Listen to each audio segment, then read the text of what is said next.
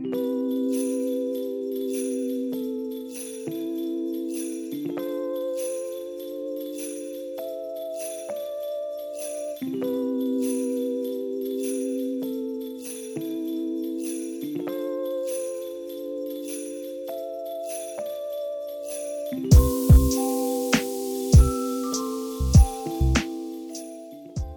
hello and Merry Christmas.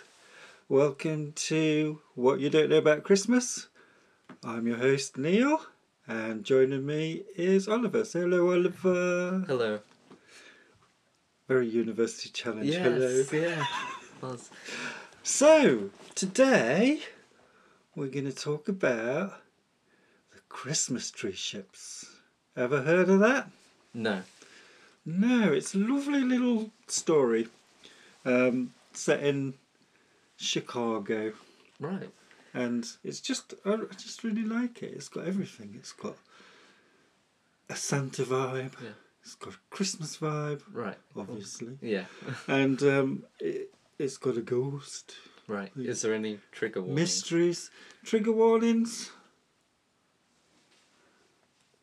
Well, I suppose a lot of Christmas trees die in this. Okay. And we do talk about loss of life, actually. Right. But, I mean, it's not too much of a spoiler, really. But see, that's the thing with trigger warnings. Give it like they're spoilers too. Mm-hmm. So they're tricky. Okay. Shall we get on with it then? Yes. Okay. Well, is there anything that, like, do you have something that starts Christmas off for you? Where you think, right, that's it now, we've started. I think the lights in Nottingham. Because yesterday I was walking through Nottingham and the lights were on and I was like, right, okay. It's starting to become Christmas. It's when they get the Christmas lights up. Yeah. Yeah, I think... Yeah, I'm about the same on that. As Yeah. soon as you get the lights up in town, it's like, woo! Yeah. Yeah, so, I mean, if you were in Chicago in the late 1800s, early 1900s, it'd probably be the arrival of the Christmas tree ships. Right. So around this time, you've got a lot of German immigrants in Chicago. Right. And what do they want? Christmas trees. trees. Yeah. So, Chicago, because you probably don't know this. Do you know where Chicago is? America? Yeah. Yeah. Any further details? No, I don't think so. Okay. Well, it's towards the east, around Lake Michigan. Now, right at the top of Lake Michigan, you've got northern Michigan and Wisconsin. Right. And they just happen to be full of trees. Okay. So, schooners. Do you know what a schooner is? No. Big sailboat. You know pirate ships with Yeah. big billowy sails? Kind of like that, but a bit Right. smaller scale. And they would head up there to the top of the lake in November, get the trees, and return back just before the storms and the snow and the ice really set in. Right. And made it impossible to travel on the lake. Because I suppose what I should say here is you've got the scale of the lake. Like, if you think of the Lake District, Yeah. those things are like puddles Yeah. compared to Lake Michigan. It might as well be a sea. It's bloody huge Right. and equally dangerous. So it's not, a little pleasure cruise up there. It's hard work, and people died all the time. Ships sank all the time. In fact, the guy that we're having a look at, Herman Schooneman, his brother, he'd already lost his brother Right. before he went on this journey with the Christmas trees. He'd already lost him on a shipwreck. So, most families of schooners had somebody who they'd lost. Right. But as I say, we're looking at Herman Schumann, and he also had another name. he was called Captain Santa. Because what he did, a lot of the schooners arrived there and sold them on to the trees onto wholesalers. Yeah. But what he did was sell them from the deck of his ship. So, like, you can imagine, it's like getting cold, Christmas is nearly here, you make your way down to the docks and you see this ship with electric lights on, which is kind of like a novelty. So you've got lovely brightly lit lights festooned on the ship, and it's piled high with Christmas trees, and they are quite cheap. One of his slogans was, "I sell them the cheapest," or something like that, because you got them for like 50 cents or $1. You could also pick up wreaths and other decorations, because his wife and daughters would make arrangements and stuff for you to buy as well. And like I said, he was called Captain Santa, who really loved taking on that role as well. And the reason he was called Captain Santa wasn't just because he brings Christmas. Well, it kind of was, but he brought it in a more fundamental way than that, because he gave Christmas trees to families that couldn't afford Christmas trees. Right.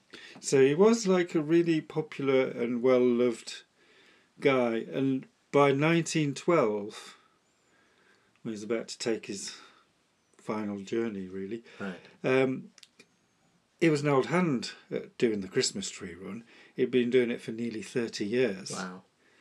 The only thing is, his boat had been around for even longer. It was called the Ruth Simmons, and it had already done a lot of work going back and forth carrying lumber. Right. Asking it to do the Christmas run is kind of like asking a clapped out old banger to go from Land's End to John O'Groats in bad weather, in cold weather. You know. Yeah. It might get there. It might not. And on Friday the 22nd of November in 1912, the Ruth Simmons set off full to the brim with Christmas trees for Chicago. And it's really unfortunate, because around the same time a terrible storm blew up, and it was really bad. Like, lots of ships went down. Back at home, Barbara Schooneman and the daughters are like a bit worried. Yeah. Because the ship hasn't shown up on time. But it was quite common, if there was a storm, they would pull into harbour somewhere and wait for the storm to pass, and then arrive a few days later than they were expected. But a few days later came and went, and there was no word of them. And then Christmas trees started washing up on the beach. Ah, right. Now, it's safe to say that the ship was gone. Yeah. But we don't really know what happened to it. There's a log from the life-saving station on Saturday the 23rd of November. Right. Remember, it left on the Friday, so that's a couple of days on. Yeah. That says that a schooner was sighted flying its flag at half-mast, but the station lost sight of it. Right. And by the time help was arranged, they went out to its last log position. Yeah. And they couldn't see anything. Right. It was icy and stormy, and there was just no way to find it.